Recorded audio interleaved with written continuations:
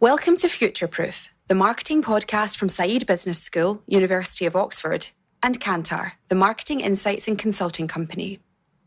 In each episode, we'll have a frank discussion with industry experts to help brands and business leaders navigate the changing landscape of marketing and hopefully dispel some myths and misconceptions along the way. I'm Jane Ostler, Global Head of Media, Insights Division of Kantar. I'm Andrew Stephen, the L'Oréal Professor of Marketing and Associate Dean of Research at the Saïd Business School.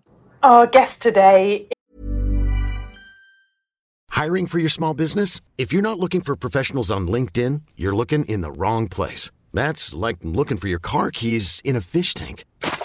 LinkedIn helps you hire professionals you can't find anywhere else, even those who aren't actively searching for a new job but might be open to the perfect role. In a given month, over 70% of LinkedIn users don't even visit other leading job sites. So start looking in the right place. With LinkedIn, you can hire professionals like a professional. Post your free job on linkedin.com/achieve today. A lot can happen in the next 3 years. Like a chatbot may be your new best friend. But what won't change? Needing health insurance. United Healthcare Tri-Term Medical Plans are available for these changing times.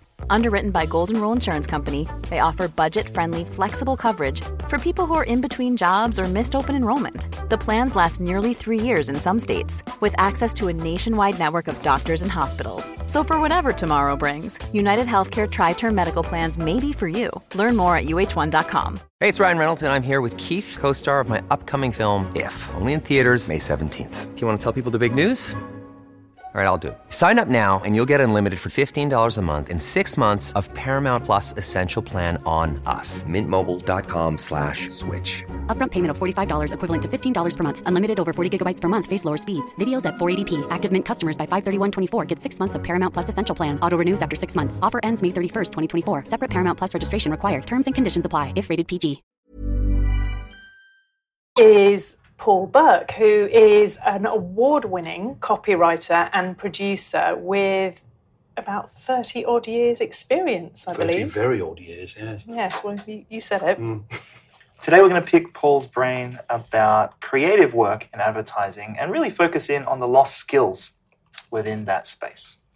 Paul, welcome. I guess we want to kick off, since you've had these 30, to use your words, odd years of experience and expertise in advertising. What's timeless in terms of principles that hold true now as much as they did way back when? With regards to creativity? Yeah. I suppose it's quite as simple as be any good. If you're a writer, learn to write. If you're involved in any sort of art, learn to draw. Because if you don't have those core skills, and let's face it, most of them don't, you're going to get into trouble. Those little things have never changed. I know it sounds really old-fashioned, like I'm an English teacher at a prep school, but it's writing, it's spelling, it's syntax, it's conveying information through words and pictures, and just being able to do that without recourse to computers or things. There was a thing at an agency, which I won't mention, but an agency where their whole servers and their computers went down. And all the younger kids didn't know what to do. But the older ones just got the pens and pads out and carried on what they were doing. And that is really telling. So those core skills must never and should never go. And if they do, creativity always suffers. And that's obvious, but it's true. It allows other people to get in. It allows people who aren't so creative, maybe they're more data-driven or sort of numerical, they get in because the creativity has been weakened. So there's no space for data-driven approaches? No, none whatsoever. Data is just a servant. It's part of the brief, so you know what you're doing, who you're targeting, why, percentages, this, that, and the other. All very handy, but it's a mere supplement to creativity, or that's how it should be. Okay, so you mentioned the importance of writing and the importance of quality of writing. Do you have the feeling that's a lost art somehow and it's gone away? It's certainly been in decline because, it's bizarre. But I'll take radio as an example because I've done an awful lot of radio in my life, and it's if you're a writer, it's the purest form. There's no visual content whatsoever. So the people who write radio commercials because they were good at drawing at school. And you think, what? It's because they were good at drawing. They did art A-level. They go to art college. They go on the advertising course. They come to work in an agency. And suddenly they've got a radio brief. And they go, huh? and they don't want to do it, and they're not very good at it. And in a funny sort of way, I don't blame them. That's not what they signed up for. They're good at the drawing, the posters, the digital, the this, the that, the other. So when it comes to actual writing, and it's more important than ever, because people talk about content and they talk about, just little things that have, been invented fairly recently, like emails and texts, even rap music. It's all words. And the advertising agency, for reasons I'll never quite understand, are still enthralled to the visual. The other issue is with creatives. If there was a place just over there and it was called Creative School. Now, I know I'd say this because it's self-regarding, but if you left Creative School, if you graduated from Creative School in the 1980s, advertising is what you want to do because it's the coolest thing in the world.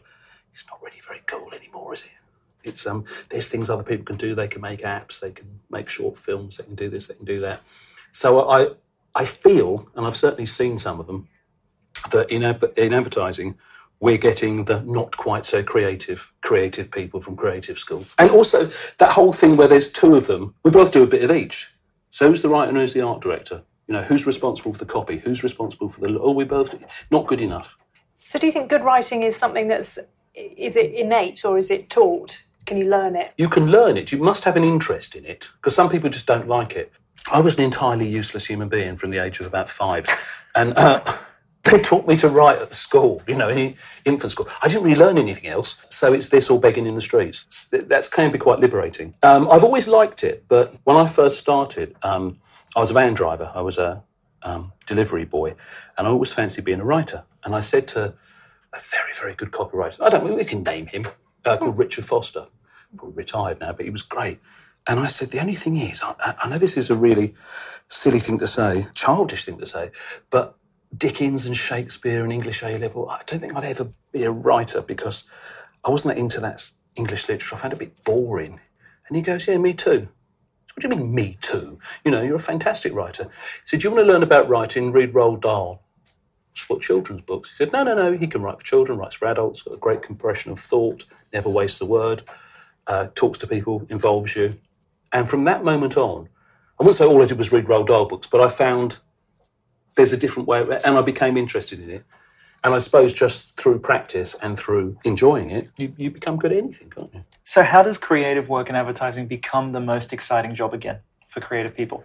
It's very difficult because you've got to attract better people into it. There's people that say, I did a piece of campaign about humour in advertising, and there's two ways of looking at it. Ads aren't funny because the people aren't any good. The people aren't any good because the ads aren't funny, and so they're not attracted to it anymore. Just teach those core skills, but I think agencies are quite squeezed for money now, and they don't invest in the way they used to. So what's the answer then? How do you see improvement taking place? You stop recruiting copywriters and art directors in pairs. It's ridiculous.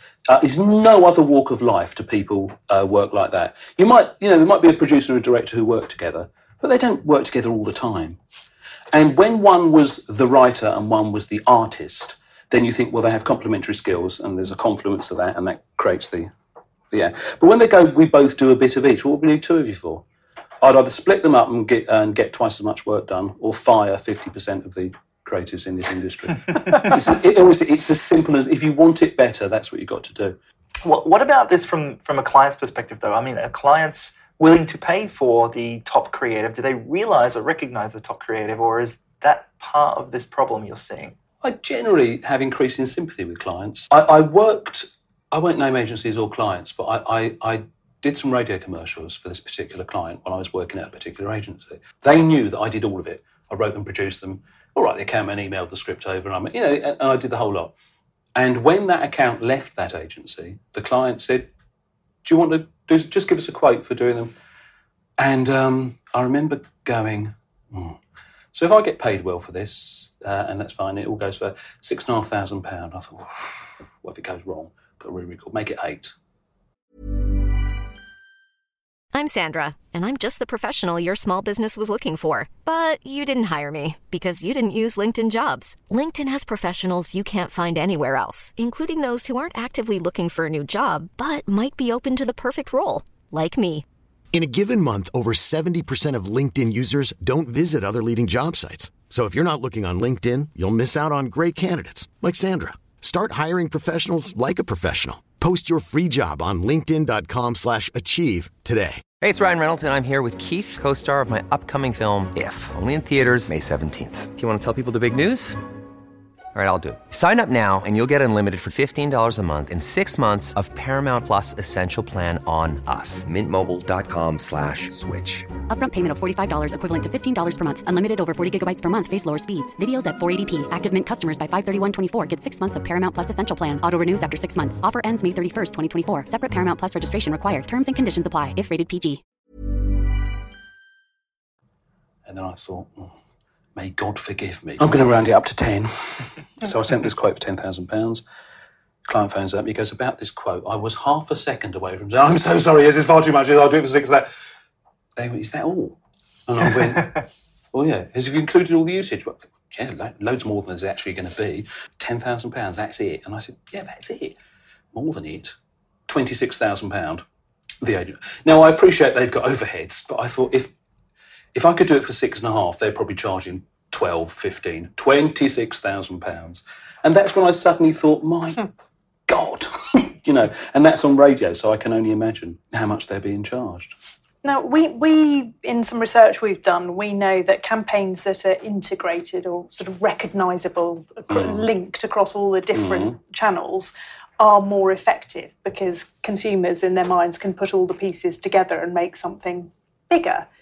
So what's your view on campaign integration? You've spoken about radio and we've spoken about the fragmentation and clients using different agencies. Whose job is it to make the campaign all hang together if it's being done by lots of different companies? I mean, I think the simple answer to that is it only works if you've, A, been doing that campaign for quite a long time, and B, if you spent quite a lot of money on it. Very often, there's another client I was working with, I wanted to kill them. They just kept going on about how does this align with our POS? And very often, again, I bring it back to radio because it's very different. They often ask for, what's that horrible phrase, matching luggage. They want matching luggage with some radio, with an entirely visual print campaign. And on occasions like that, the matching luggage isn't as important as doing good creative work and making optimum use of the medium. And they often don't do that. That said, if you get it right, but they're famous ones that were going for years and years and years, like Heineken, like Hamlet, like things like that, Vorsprung, Dirk, Technic. It doesn't have to be completely, I hate that word aligned, but it doesn't have to be that similar. It can just be the end line. Yeah, so recognisably. Something that's unique to you, that no one, that you don't say, we offer solutions. And just something that's quite an original line that you can either write or say. It can be as simple as that. But I think the onus is on the creative director, whoever he or she may be, because they're like an editor of a newspaper and they're responsible for the content. So they must make sure it hangs together. If they're trying to shoehorn it, then start again. Do something that does hang together more easily. When you've got it, it comes quite easily. So let's talk about digital. What we essentially have there, I guess, in my view anyway, is this fragmentation and in lots of different formats, lots of different channels. How does creative, therefore, play a role when it's so diverse? And also the audiences are very diverse in that sense as well, and distracted and whatever else. So I think that's why the ability to write is more important than ever, because digital, it's only a platform, It's only like the first time they invented TV or billboard posters. You've still got to have a good idea. It's still got to be well written and well presented. For instance, if you do a little online film, now I've done them, it's a television commercial. If you just took it and put it on the telly, it's exactly the same. Same with banner ads, they're just print ads or posters. So the skills are the same, but for some reason, these snake oil salesmen, these charlatans, are saying that there's some sort of different skill required for digital. And I would dispute that completely. And it's usually, again, they're hiding the fact they can't write. They don't have the core creative skills, but they understand the medium better. We did a piece of research which talks about the importance of straplines or slogans in making campaigns, hang together, and that consumers recognise that that's really important. How important are they in your view? It's really important. It suddenly becomes really important if it's done really well. It takes an awful lot of skill to compress a whole strategy, into one little line. Something like good food costs less at Sainsbury's. Everything you need to know is in there. Everything you need to know. The trouble is now, and I'm sure you've noticed them, in print. It's that, what would you call it? That sort of business that isn't really English. Find your awesome. Someone who doesn't speak English would think find your awesome is and it's not. But then that's a bigger issue that we haven't really touched upon, is pan-European and international commercials. Again, it's just clients being tight. Instead of making a commercial for each market, they go to the cinema. So walk us through the process of creating great creative, whether it's a strapline, slogan type thing, or whatever really, particularly maybe from the perspective of a listener to this podcast who's working in a creative agency, is trying their absolute best to produce amazing work. What's a great process, and maybe some examples? I suppose the first thing for any creative is there's no output without input. I'm appalled by some of the people that never go to the theatre, don't go to comedy clubs. And it's so easy now. Oh my God, it's so easy. There's YouTube, there's iPlayer. That is the very first. You should do that as a human being anyway. You know, you should keep yourself, particularly if you're trying to create things. And because something that you saw on that programme on BBC Two 4 years ago, you suddenly go, and the best thing about that programme on BBC Two 4 years ago is you can probably get it on YouTube and bring it up again. So it's so simple and so rewarding. My own thing is I do find it hard to work with a partner. This is I've had art directors in the past and I love them all. I'd be happy to see them, keep in touch with them. I just don't really like working them. To me, it's like somebody accompanying you to the loo. It doesn't take two of you to do it. I can be working sort of late at night and I'm because apparently a certain percentage of your energy is siphoned off just trying to stay awake. Even if you're not knackered, you're a bit more tired at 9 o'clock at night than you were at 9 o'clock in the morning.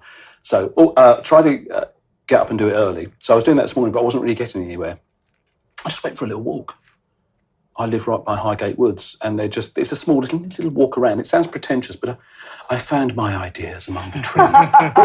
I think there's a direct correlation, apparently there is, between movement and walking and creative. So you wandered lonely as a cloud. And because I used to say, when I worked at DDB, I used to say, if you see me on my desk, I'm skiving. I'm on Facebook, I'm on the internet, I'm mucking about. If I really had work to do, just walk off. Go somewhere else. It shouldn't matter now. Get up early, walk, no input without output, no output without input. Always make the most of your deadline is the other thing. If you've got 10 days, don't do it now. Because I've got an idea and just do it, and you will never know what you might have come up with in those subsequent 9 days. On the other hand, you're thinking about it. Yeah, make the most of it. Read the brief the moment you get it, so it's in there, and then you might see something that you wouldn't have noticed otherwise. You've got your brain in that mode. I think whether it's a piece of furniture or a piece of music or an ad, if it's well made, it will last. You can see stuff that's done on the cheap. You hear cheaply produced dance music. That's not going to last like Motown did with a full orchestra at the back. So just do it as well as you can. I mean, it's a dream. If I see someone on the telly or at the theatre, it's quite likely, it's happened many, many times, that I've written a script and next Thursday, that person off the telly or off the stage is reading something I wrote. I mean, it's just such a joy. And from the artistic point of view, you get to work with really good directors, photographers, illustrators, you've got an idea in your head, and these brilliant people will make it a reality.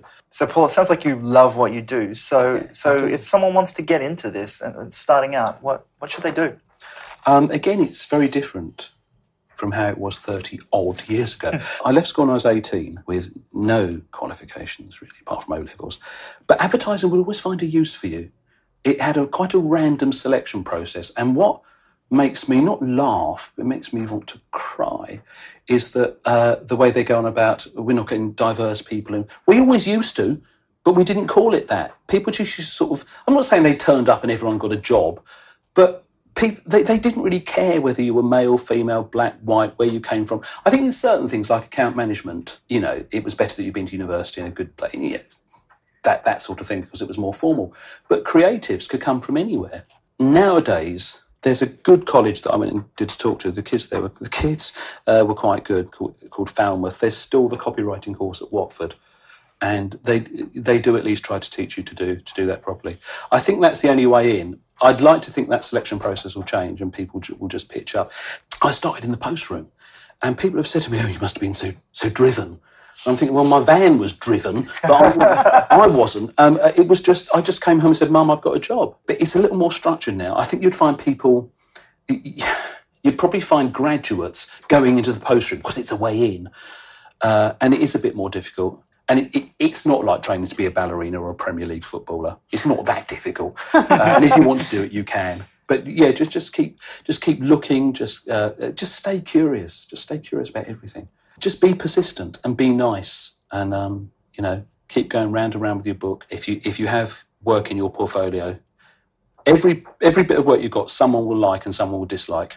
But after a while, you think, well, they all keep saying they don't like that one, so maybe they've got a point. But in the end, you have to make your own decision and have your own taste. But keep at it, because this industry, long after I'm dead and gone, is going to need you. So I'm thinking about this from my students at Oxford. So MBA students, executives, those sorts of people. So probably more on the client side. Yeah. What do they need to know actually in terms of how to get better creative work out of the creatives, how to work better with creatives, how to appreciate great creative? What's the advice you'd give to them from your perspective?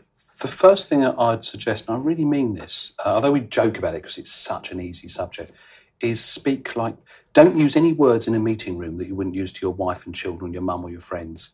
Don't revert back. I mean, we all know those sort of business bucketize opportunity. Drop that for a start, because the moment you come out with that, people think you're stupid, that you can't speak properly. You think you're being clever, nobody else does. So that'd be the first thing, because what you're trying to do as a client is communicate. You're in the communications industry. You can't communicate with the people around the table without reverting to some arcane sort of code. That's a really bad start. And the clients I've met over the years, the more plainly they speak, the clearer their thoughts. The clearer their thoughts, the more the creatives are able to respond to them. So that sounds like a joke, but it's so important. And just take an interest. Agencies will sometimes keep clients out. I believe clients should be involved quite early on. Not sitting there when it's done, but have a look at the first draft, come to the recording, invite them along, let them feel like they're horrible word coming up, stakeholders in it, make sure they have an opinion. The only trouble you get sometimes, and again I'm talking about radio recordings, is you'll say you want the client there. So, because when you go to a recording, when you go to a shoot, I've never recorded a script as it was. Something's always too long, too short. When they say it out loud, it sounds a bit weird. Oh, can we drop that? And you want a client there so you can say, is that all right? Can we do that? And it's no good having the person there who's not a decision maker. They've got to, and you've got to learn to delegate. What I have discovered is people were given radio, or they were given smaller jobs, clients this is, to make their own decisions, to run it, to own it. And funny, yourself, when you're put in charge of something, you think, I better make it good then. So Paul, if you could have written one ad or one campaign in your dreams, which one would it have been? A famous campaign that I thought was superb was The Economist. Yeah. I mean, so simple, nothing in it apart from very clever writing. We were talking about they're not exactly strap lines, but to get a little thought. My favourite one just said still or sparkling. Why didn't I do that? That's great, isn't it? And also because I used to DJ back before the 90s, and I always loved old records, collect them. So when Levi's came out and all those 50s and 60s records were getting to the charts in the 80s and 90s, I wish I'd done that. That's great. I'm the only one that knew that record till now. So I always thought, I think when you look at the Levi's ads, I've been looking at them recently for a piece I've written in campaign, they do stand up. They are completely timeless because they're set in the past, the music's in the past, and they look amazing. And I wouldn't have minded doing that. Levi's and The Economist. And show me a creative who has never claimed credit in front of people outside the industry, like his family at Christmas, who has never claimed an ad he hasn't done. And I'll show you a liar, because I've done it loads of times. I've certainly done Levi's and The Economist. You've been listening to Future Proof, the marketing podcast from Saïd Business School and Kantar. Find more episodes and related content at uk.kantar.com or at sbs.oxford.edu. Thank you.